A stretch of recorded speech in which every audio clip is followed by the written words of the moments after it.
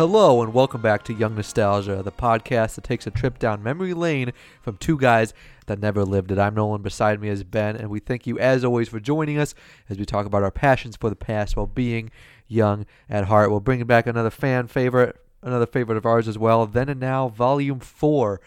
Today we're going to be talking about Margaret Thatcher, Katherine Johnson, and Hedy Lamarr. We wanted to kind of take a look at influential women throughout history since International Women's Day was just this past week. And, you know, there's so many influential women to talk about that have changed pop culture from back then and kind of, you know, made our society what it is now and kind of how people look up to these figures from back in the day. So we try to pick a lot of people that could relate to things that we've talked about in the past in terms of science and math, history, movies, politics, anything like that. So we're talking about Margaret Thatcher, Katherine Johnson, and Hedy Lamarr. And, you know, just one little quick side note, coming up on a year of podcasting between Ben and I in April. Young Nostalgia will be live for a year coming up this April. So we're looking for any, you know, topics, any ideas that our listeners that stuck with us from the beginning, even if this is your first episode, listen to us, give us an idea of what you'd like to hear or something big for our first year show coming up in April. So you can give us that feedback at youngnostalgia2017@gmail.com. That's youngnostalgia2017@gmail.com. And don't forget to rate us and follow us, subscribe, and share. We're out there on iTunes, Google Play, Podbean, Spotify, Stitcher. Anywhere you get your podcasts, you'll be able to find Young Nostalgia. Without further ado, it's great to be back. Ben, how you doing, big guy? Oh, I'm doing good. We're about a day ahead of schedule, that we're normally doing it day before, and so it's good to be a little less stressful today. No, I totally agree. And then we're actually going to release on our actual release days instead of Wednesday for the past couple of weeks. We're actually going to, when you're listening to this, it's actually going to be Tuesday. So it's great. Yeah, we've been kind of lax with that. We've been a couple of busy guys, and so, a hobby podcast kind of takes the back seat, which is unfortunate, but it's just kind of the way it has to be. Yeah. Even though we are a hobby, it's insane how professional that we are. Yeah. Dramatic pause to try and figure out what to say. Well, I heard I was also hearing some background noise in the house here, and I was all kind of like multitasking, trying to figure out what the heck was going on.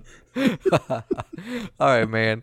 Let's stop wasting time and bring the entertainment that these people look forward to. Then and Now, Volume 4. What you got? All right, starting out with the then for Margaret Thatcher, born October 13th, 1925. And she passed away on April 8th of 2013, so not that long ago. After pursuing an education in chemistry through Oxford, Margaret Thatcher's political career was started by attending the local conservative association representing the University Graduate Conservative Association. That's kind of a mouthful. Yeah, it's kind of wordy, but it was really more of just attending events is really what kind of got her started. And then eventually she was selected as a candidate for Finchley in April 1958 by narrowly beating Ian Montague Fraser for the Conservative Party. She was elected as MP for the seat after a hard campaign in the 1959 election. So it was her extreme drive, as well as her talent with political, just having the political mindset, as well as her speaking, caused her to be mentioned as a future prime minister in her early 20s. Although herself, she was a little bit more pessimistic about it, saying, quote, "There will not be a woman prime minister in my lifetime." And that the male population is too prejudiced. So, it's kind of funny that she would be quoted saying that, because she would end up being the first prime minister, first woman prime minister. But Yeah. I mean, even backing up a little bit, like before, she was in Oxford and all this stuff for her chemistry degree and everything like that. And it's so interesting seeing how like her background is so not formed by policy or anything like that. It's not political in nature, but there was something about she was applying to grad schools or wanted to be a part of an organization, and they declined her because she was too headstrong. And it's like, she almost had that perfect mindset for political meandering. And it's, it just kind of starts small. And it's interesting because like the people that you would never think or have a background in that become almost more prominent in a thing that their mind is geared toward, but their background isn't. It's interesting. It is. And you'd say she was declined for being too headstrong. That's just not, you wouldn't think that's something that someone would get turned down for. That's normally what, if your views align kind of with the association's views, that's something that they would really want in a member, you'd think normally, but yeah, but this is also kind of weird. This is also politics. They do not think normally. Oh yeah, that is very true. Truer words have never been spoken. Carry on, brother. All right. In October of 1961, she was promoted to the front bench as parliamentary undersecretary at the Ministry of Pensions and National Insurance by Harold Macmillan. And, a lot of this stuff is the names of these departments and that sort of thing are such a ridiculous mouthful. Oh, my gosh. Yeah, I mean, it's just like a whole bunch of political mouthfuls of nonsense. Yeah, and everything, has way too many syllables for describing what exactly it does, and just to make it complicated. And then there's acronyms like oh yeah, wazoo. Yeah. No kidding. She ended up being the youngest woman in history to receive such a post, and among the first MPs elected in 1959 to ever be promoted. So, we kind of see an overall trend already, and she's the first at this, the best at this, and we see that already, and she's already at, a relatively low level kind of positions. In the grand scheme of things, they're pretty low level. But so after the Conservatives lost the 1964 election, she became a spokesman on housing and land, in which positions she advocated her party's policy for allowing tenants to buy their council houses. And then moving forward a little bit, we have the Conservative Party led by Edward Heath won the 1970 general election, and Thatcher was subsequently appointed to the cabinet as Secretary of State for Education and Science.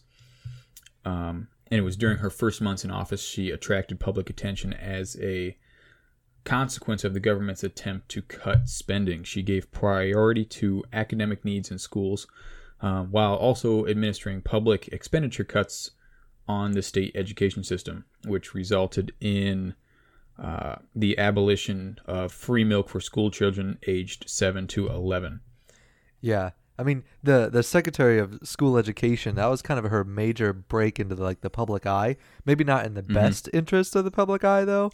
Because, I mean, everyone was like, why would you just get rid of milk? And, I mean, I thought it was interesting to put it in here just because of, it doesn't matter what country you're in, but, like, when you're in a conservative mindset, it's where can you cut back on certain governmental costs that won't be detrimental. And then, it's interesting to see how she's playing on the policy and kind of sticking to the mindset of her background of starting in the conservative track. Yeah, a lot of people, they either they get to a point where they can't live up to what they have always necessarily believed in, and so they kind of change to fit the voters, and so they don't lose their job, basically.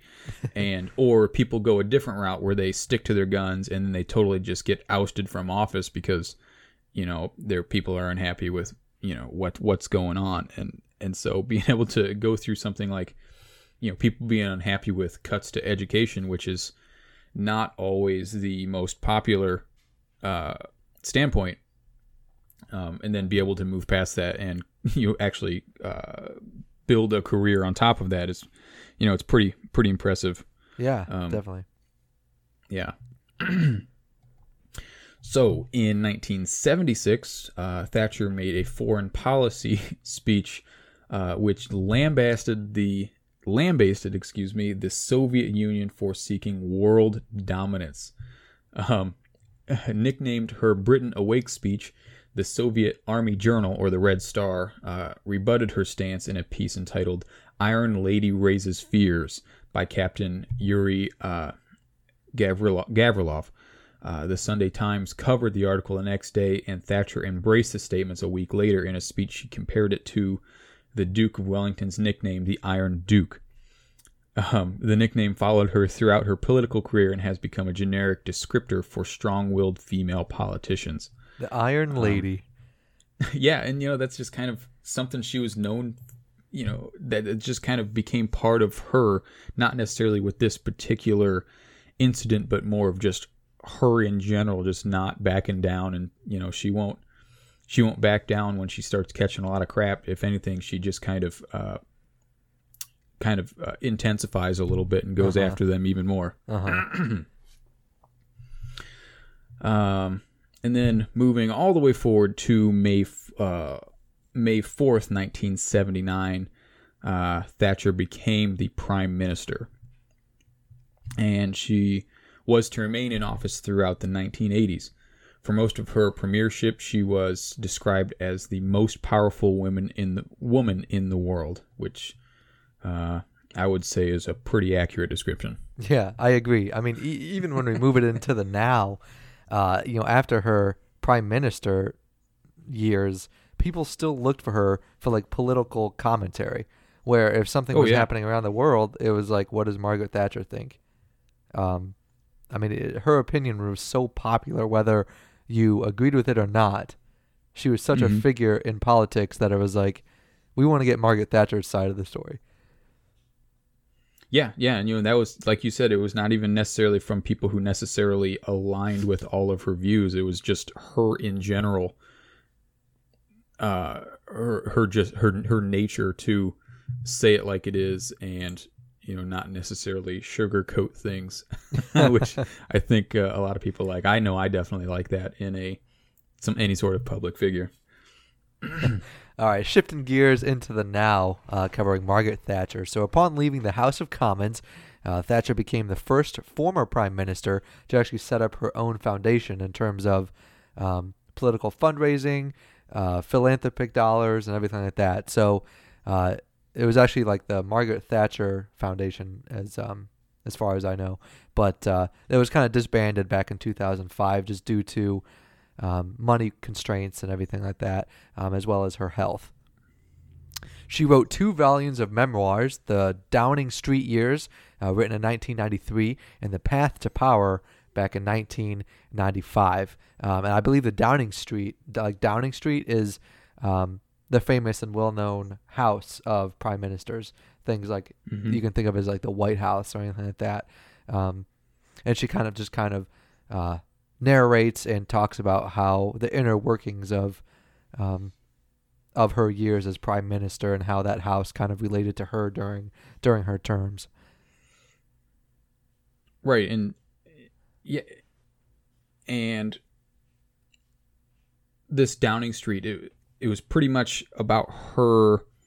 It was pretty much focused around just her experience in the premiership, and later on there was the Path to Power was more of a kind of overall life. I don't even know how to say it. Just kind of an encompassing of her mentality and how she built her career up. Yeah, exactly.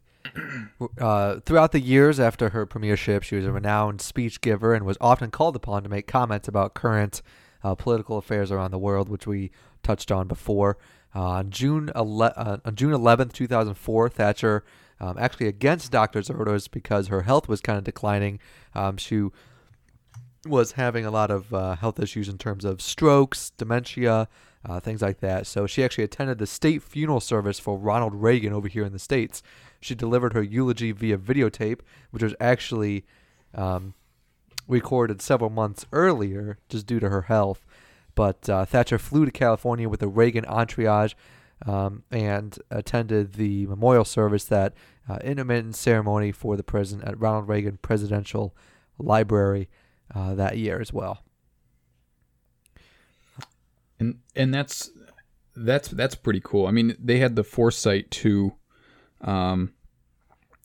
you have her eulogy set up months and months beforehand, because it would have been such a powerful, a person like Margaret Thatcher giving a eulogy for Ronald Reagan. I mean, that's not something you can just kind of leave up to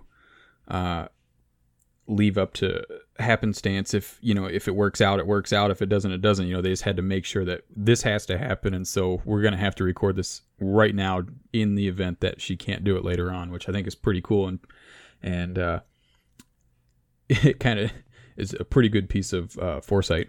Yeah, I agree. And then it's so monumental just because of how Margaret Thatcher and Ronald Reagan, they kind of had their terms along the same lines. I mean, their heads were kind of in the same place in terms of the conservatism and things like that, and they kind of, their terms aligned because of throughout the 80s, Ronald Reagan was president, and then I know they had a close relationship. So Thatcher's tenure of 11 years and 209 days as prime minister was the longest since Lord Salisbury, and the longest continuous period in office since Lord Liverpool. These are just kind of factoids going out in the history of British. What are you laughing about? I don't know.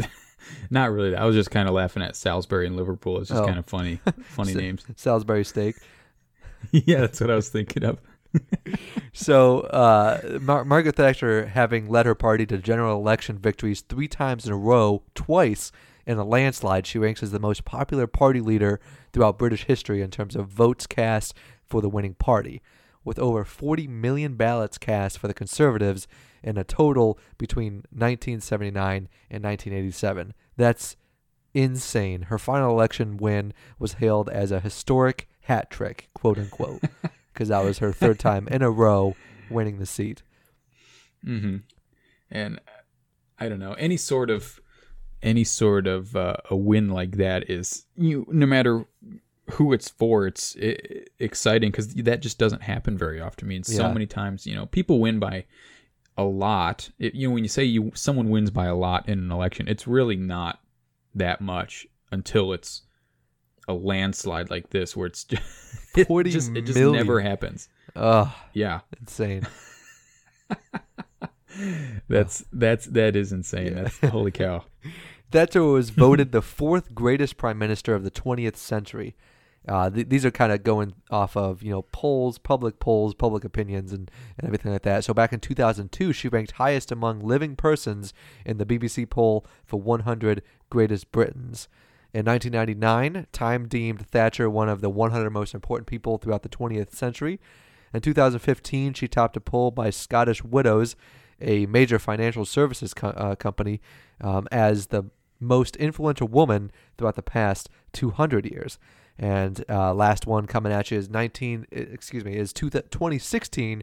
Margaret Thatcher topped BBC Radio 4's Women's Hour Power list. Say that 10 times fast. So it was BBC Radio 4's Women's Hour Power list of women judged to have had the biggest impact on female lives over the past 70 years. Oh, this was terrible. Okay, in 2016, Margaret Thatcher topped the list for BBC Radio in terms of the biggest impact on female lives over the past 70 years. There we go. I should have just said that from the beginning. Yeah, you just got to simplify it. That is such a mess of words. Anyway, to sum all that up, Margaret Thatcher was very much an influential woman throughout the years. Both in just the way she carried herself, the kind of image that she brought to empower women and their rights, along with just her political milestones, I guess, that she achieved throughout her career. Yeah, I mean, it's holy cow. I mean, all the stuff that she has won is just amazing, and it's not like stuff where it's, oh yeah, you're Woman of the Year, you're this of the year, I mean, some of these were as most influential women in the past 200 years. 20th century. I mean, yeah, one of the 100 most important people that 20th century. There's another 20th century. BBC Radio 4's Women's Hour Power List. Absolutely insane. Yeah, and I don't know. It's there's not very many people who can win all of that. You might win one. Okay, that's cool, but all of these, we have a whole list here of just awards and accolades and all kinds of stuff. Yep. All right. On to the next. All right. Katherine Johnson, who was born August 26th of 1918. Still alive. She's going to be turning 100 this year in August. Oh, that's fantastic. It's amazing. That is really cool. But I guess in case nobody has heard of Katherine Johnson, to give a little bit of the background, she was one of the main headliners or characters or whatever in the 2016 movie Hidden Figures. Katherine Johnson was the one to actually figure out that math problem for the trajectory of the rocket and everything like that for like John Glenn and as well as the first astronaut in space for the Americans. Boom. Great. All right. Base is laid. All right. Go ahead. All right. Thank you. So at a very early age, Johnson had a very prominent talent for math. She graduated high school at the age of 14 and immediately entered West Virginia State, and where she ended up taking every single math course offered by the college, which is ridiculous because I know myself I can barely handle the college math by myself, let alone all of the courses. And here I am dating a math graduate student. Yeah. Katherine was mentioned by some of the most influential people in mathematics at this time, including W.W. Shiflin Clater, who was the third African American to receive a PhD in math. She ended up graduating in 1937 with degrees in mathematics and French. Kind of two odd things to have degrees in, but all of this happened at the age of 18. So she had 2 full degrees at the age of 18. That's insane. Here we are, 23 years old. We haven't done anything. Yeah. I'm just kidding. I know, we're a couple of bums. So after being in and out of graduate school for mathematics, she became the first African-American woman to attend graduate school at West Virginia University. And it was not until 1952 at a family gathering, that a relative mentioned that the National Advisory Committee on Aeronautics, or NACA, was hiring mathematicians. The NACA hired African-American mathematicians as well as whites for their guidance and navigation department. So later on in 1953, Johnson was actually offered a job there. She accepted and became part of the extremely early NASA team. Yeah, I mean, NASA, which is super cool. NASA, yeah, it's amazing. I mean, NASA wasn't even a thing. They called it the National Advisory Committee for Aeronautics. Like it wasn't what we know as it today. But I mean, she was influential in terms of the mathematics and the research and everything behind the scenes that made our spaceflight history what it is today. Right. I mean, her job was essentially to work as a computer. She is doing the same work that we have computers doing nowadays. Exactly. And so from 1953 to 1958, she was basically analyzing topics such as gust elevation for aircraft and other basically just computation kind of problems. She was originally assigned to the West Area Computer Section.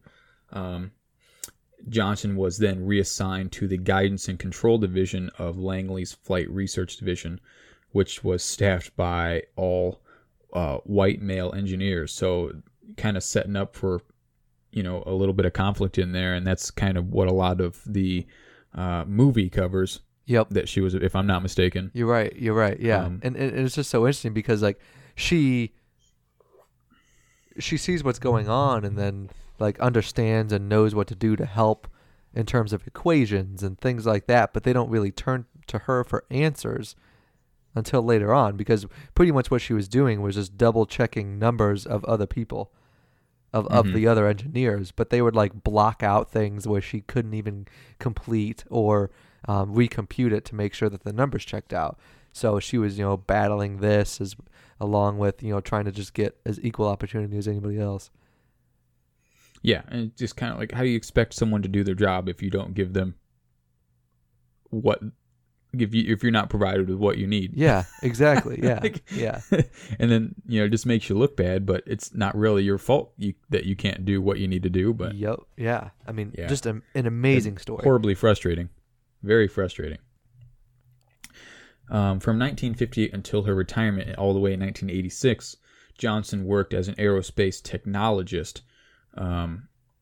moving during her career to the spacecraft controls branch. There she calculated the trajectory for the May 5th, 1961 space flight of Alan Shepard, the first American in space, as well as calculated the launch window for his 1961 Mercury mission. In addition to that, she also plotted backup navigational charts for astronauts in case of electronic failures. When NASA used electronic computers for the first time to calculate John Glenn's orbit around the Earth, officials called on Johnson to verify the computer's numbers. Yeah. That's fantastic. Yeah, it is. It is. And then going on top of that, Glenn actually had asked for her specifically and refused to fly unless Johnson personally verified the calculation. Isn't that awesome? Like she was just like this beyond human in terms of her abilities and the way she influenced NASA. It's so cool.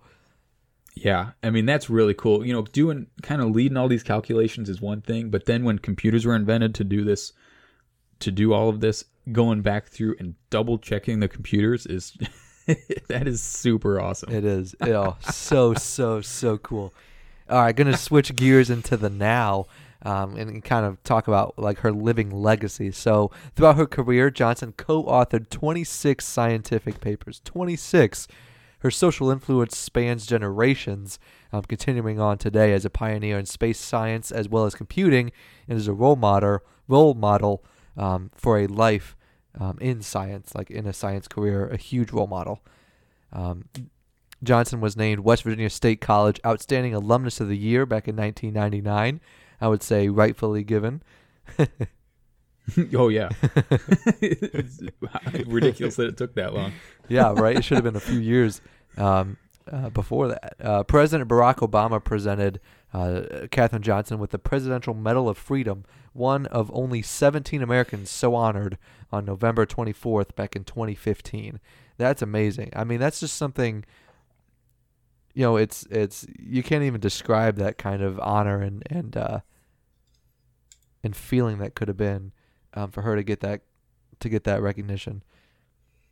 Oh yeah, that recognition. That high of an award for essentially a civilian. I guess she was. I mean, yeah, she wasn't in any sort of. She was part of NASA, but it's not like she was any sort of military background or military work for that matter. So yeah, civilian. But getting that sort of award is pretty amazing. And not very, that's not an award that's given out very often. You not only do you have to do something extremely special, but you still might not get that award. You have to, you have to be just on the next level to be able to even be considered for that. Yeah, insane. She has been cited as a pioneering example of African-American women in the STEM programs, or science, technology, engineering, and math. On May 5th, 2016, a new 40,000 square foot building was named Katherine G. Johnson Computational Research Facility and formally dedicated to the agency's Langley Research Center in Hampton, Virginia, where her career was stationed at while she was with NASA. In 2016, Johnson was also included in the list of BBC's list of 100 influential women worldwide. And then from that article, NASA actually stated, quote, her calculations proved as critical to the success of the Apollo moon landing program and the start of the Space Shuttle program as they did to those first steps on the country's journey into space, end quote. And I think that's a perfect note to end our then and now for Katherine Johnson. Yeah, it is. And not only having that influential of a life, but also still being alive. Born in 1918, still being alive. So not necessarily something that happens very often on both of those accounts. And she's doing both. She's still kicking. Absolutely great. Any listeners out there that haven't seen Hidden Figures, I would pick that movie up as soon as possible and watch it before you listen to Young Nostalgia next week. I was about to say this week, but they can't tell the future. I'll actually have to do that because I actually haven't seen it either. What? Yeah, I'm a bum. I'm a bum. Man, great movie. Absolutely great. All right, rounding out the show, what do we got, big guy? Okay, moving on to the third and final topic of the show, we have Hedy Lamarr, born November 9th, 1914. She died January 19th, 2000. In the late 1920s, Lamarr was discovered as an actress and brought to Berlin by producer Max Reinhardt. Following her career in theater, she returned to Ravenna to work in the film industry, first as a script girl and soon after as an actual actress. On August 10th, 1999, against her parents' wishes, Lamarr, she ended up marrying Frederick Mandel, an Austrian military arms merchant and munitions manufacturer who was supposedly, at this time, the third richest man in Austria. And that didn't really go that well. I guess he was a extremely controlling husband who ended up keeping her pretty much as prisoner in their home. He didn't really want her out doing anything, especially out anything in public. And it wasn't very long until she decided to leave him and her country, because around this time it was starting to be a bad time, in Austria with this is just a few years before World War II started to break out, and it's actually kind of interesting. In her autobiography, she wrote that she disguised herself as a maid and fled to Paris, but a lot of other people that knew her and knew the family, that she actually just flat out escaped with all her jewelry. She asked him if he could wear all of her jewelry to a party, and then just bounced and left and took her jewelry as a form of money. So it's an excuse to take a lot of money with her, basically, which is kind of funny. I guess it's a good way of doing that. It is a good way of doing that. And we're kind of moving a little bit more into her actual career. She arrived in Paris in 1937 and met Louis B. Mayer, who was scouting for talent in Europe. And he persuaded her to change her name to Hedy Lamarr, and that's how we pretty much that's what we know of her actual name today, choosing the surname in homage to the beautiful silent film star Barbara Lamarr, and then before eventually moving to Hollywood in 1938. And pretty much over the course of her early career, she became typecast as a classic glamorous seductress of exotic origin, where she was pretty much cast opposite actors like Clark Gable, Spencer Tracy, also alongside Lana Turner and Judy Garland. So she was pretty much at an early start dropped right in there with the big name actors and actresses, which is pretty cool. Yeah. So between 1940 and 1949, she actually made 18 films, that's quite a lot in just about a 9-year span. After leaving MGM in 1945, she saw her biggest success as Delilah in Cecil B. DeMille's Samson and Delilah, which was the highest grossing film of 1949. Though moving on more into the 1950s, this is where her story really gets pretty interesting. in the 1950s, her career really started to decline, and she actually took up inventing to kind of relieve some of her boredom, which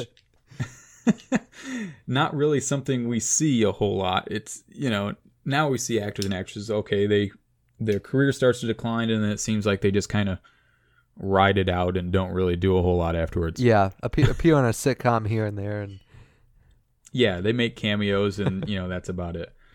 And she's actually been behind quite a bit of technology that we still see today. She was kind of into a lot of different things, but small little stuff here and there. But a couple of the more well-known stuff she is known for is she developed an improved traffic stoplight, very reminiscent of what we see today, as well as a dissolving tablet that you would put in water and it would make a carbonated drink. Although even herself, she kind of said that it kind of failed because it pretty much just tasted like Alka-Seltzer. Yeah. But that's what I was about to say. That's all I could think of right now. Yeah, but I guess it's she still came up with it, which is kind of cool. Yeah. But and we've talked about Howard Hughes in the past, and he kind of makes an appearance in here as well, which is cool. It was kind of during this time period where she was inventing and learning, and that she was dating Howard Hughes, who was actually one of the few people that really knew her inventiveness. And Hughes actually gave her his team of scientists and engineers to use at her disposal. So, she needed any sort of resources or help behind the scenes with anything, and she had access to that whole team to, make things happen. And, kind of going along with that, with being with Hughes, she actually has a hand in some of his aircraft designs, which is pretty cool and something that a lot of people don't know. He was working on a way to make his planes faster and more efficient. And so at this time, Lamar began studying aerodynamics of birds and hydrodynamics of fish, began looking at their shapes and seeing commonalities between the fastest birds and the fastest fish, and seeing what their shape had to do with how they were able to move through fluid. And she eventually turned these ideas into sketches for new wing designs, and that is actually quoted as genius by Hughes, who was commenting on her work years later. Wow. So cool. Yeah, it is cool. And you just don't see this sort of thing. You don't hear about Hedy Lamarr really, and I don't know, it's just it's something that it would be nice to see more of from Hollywood and celebrities and people like that. I agree. Doing something else afterwards or in addition to. Yeah, I agree. But that's not even that stuff isn't really the main part of her inventiveness, which is even better. A lot of her stuff came during World War II, with the Allied torpedoes being able to be jammed by the Axis powers. They were radio controlled and they could jam it. So she developed this frequency hopping signal that could bounce around and couldn't really be tracked or jammed. And it wasn't really used at the time because the Navy wasn't really looking for outside technology. They wanted everything to be developed in-house. Uh-huh. And so it unfortunately didn't really see practical use until 1962 during the Cuban Missile Crisis. But, it was still used nonetheless. And it's actually the base technology is the basis for things like GPS, Bluetooth, and Wi-Fi that we use every single day. It's that frequency hopping, bouncing back and forth constantly, so it can't be tracked, hacked into, jammed, and it just basically disrupted in any way. Keeping it moving around like that helps with that. Yeah. And and I don't know. I just think her story of her multiple careers there is pretty interesting. It's not really something that a lot of people know about. No, I totally agree, and I think it's so cool how she kind of was the first pioneer in terms of radio encryption. I guess. You know what I mean? I mean, obviously you Basically, had yeah. you had secret code and code breakers and things like this, but this was actually the radio transmission itself that was encoded. It's not like a message that you're encoding. It's like how radio information was transmitted. I don't know how to explain it, but you know what I mean? It's just like I know. Yeah. Yeah. I mean, I know what you're saying. I don't know about the listeners, but Well, I know what you're saying. it's the encryption. Like you know, if you had a secure Wi-Fi network, you can attribute that to Hedy Lamarr. Yeah, and it was this. Not only was it the frequency actual that the messages were being transmitted on. It was the frequency was bouncing around, automated. So it's not something. No one was just turning a dial back and forth, adjusting all this stuff. It was, and that would kind of defeat the purpose of it. So it was automatic that it was bouncing around, and it was just nearly impossible. It kept the enemy on their toes, and you never know what frequency they're on. You never know how to deal with it.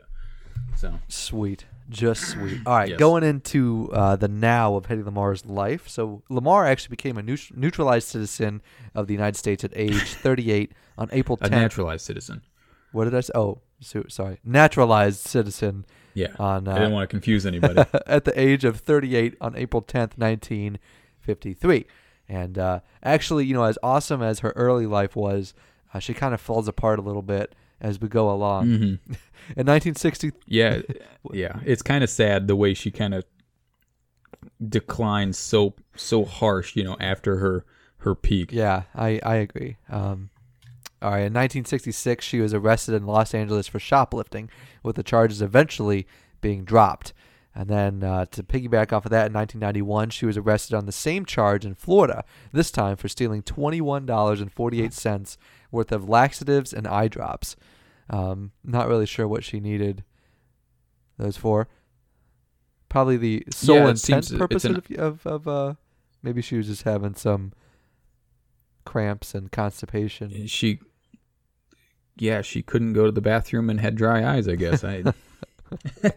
They're two very odd things to be stealing together. She pleaded no contest to this charge to avoid a court appearance, and the charges were once again dropped in return for a promise to refrain from breaking any laws for 1 year. And then throughout the 1970s were a decade of increasing seclusion for Lamarr. She was offered several scripts, television commercials, and stage projects, but none piqued her interest and just kind of turned them down. In 1974, she filed a $10 million lawsuit against Warner Brothers, claiming that the running parody of her name, Hedy Lamarr, in the Mel Brooks comedy Blazing Saddles infringed her right to privacy. Brooks commented on this and said that he was flattered.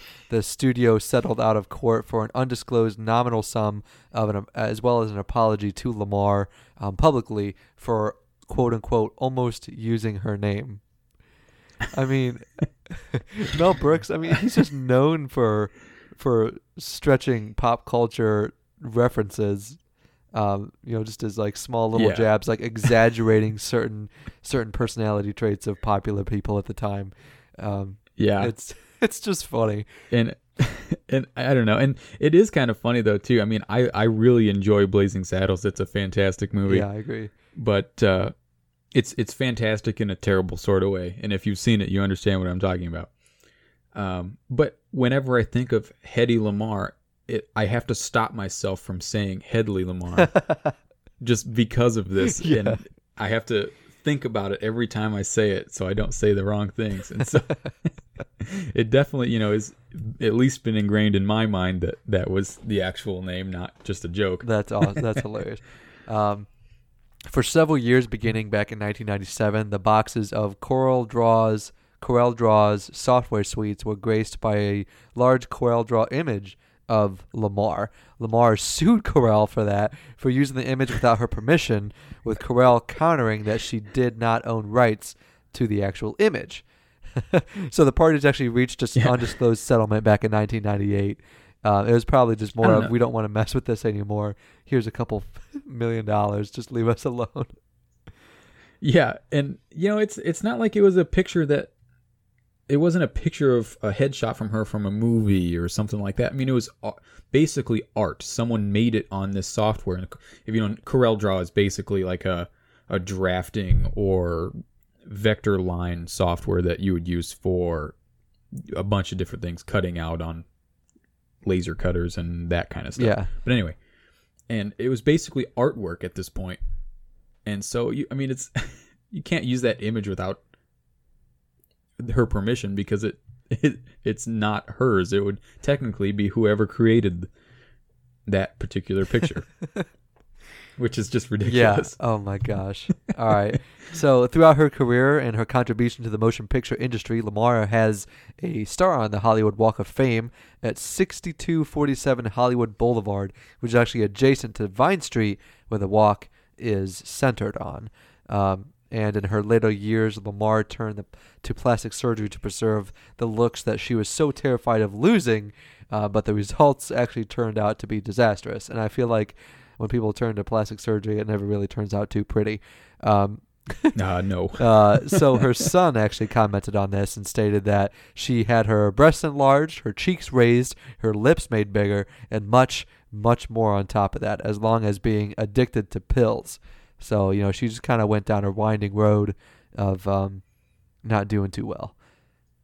Yeah, and I don't know. And by the time this was going on, I don't have a year off the top of my head, but it was relatively late in life. And it was pretty much like really, really late to change anything. Body looks, that sort of thing. If they're starting to go downhill, she kind of started doing this stuff at the bottom of the hill. If that makes sense. To try and claw back up real quick. Yeah, it wasn't, she was kind of reaching her peak and she was trying to maintain her level of looks. She had already declined and was trying to claw back up there, and it was just not, you can't do that. It doesn't work that way. I don't think so either. Jeez. All right, Lamar, she passed away in Altamonte Springs, Florida, on January 19th back in 2000, and she was the ripe old age of 85. Her death certificate actually cited 3 causes of death: heart failure, chronic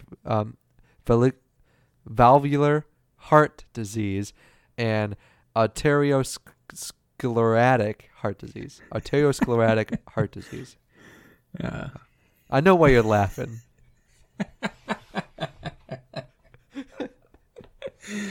I don't know. I started laughing at the valvular because we had show prep earlier today, tripped up on that as well, and the same thing happened on the. I tried to iron it out, but it just didn't work. Yeah, I don't know. It wasn't that funny. I don't know. It made me laugh. I'm sorry. Oh, that's fine. Anything to add for amazing Hedy Lamarr? Not a whole lot. I don't know. It's kind of sad because the first part of her life was so good, basically. She had a successful acting career, as well as, with all the technology that can be attributed to her, and then such a steep decline right immediately afterwards, Yeah. But I think it's great to just kind of hold on to the history that she had, because she was so influential in early pop culture and movies, and to be able to take a switch in your career like that and still be successful, and have your name on stuff that today it'd be weird for us not to have. Like, you and I wouldn't be talking right now if we didn't have the technology that she helped come up with. We wouldn't. That's very true. We wouldn't possibly be able to have RSS feeds or be able to distribute our podcast. People can't. If you listen to us on a Bluetooth speaker, you might not be able to do that. It's just it's fascinating for sure. It is.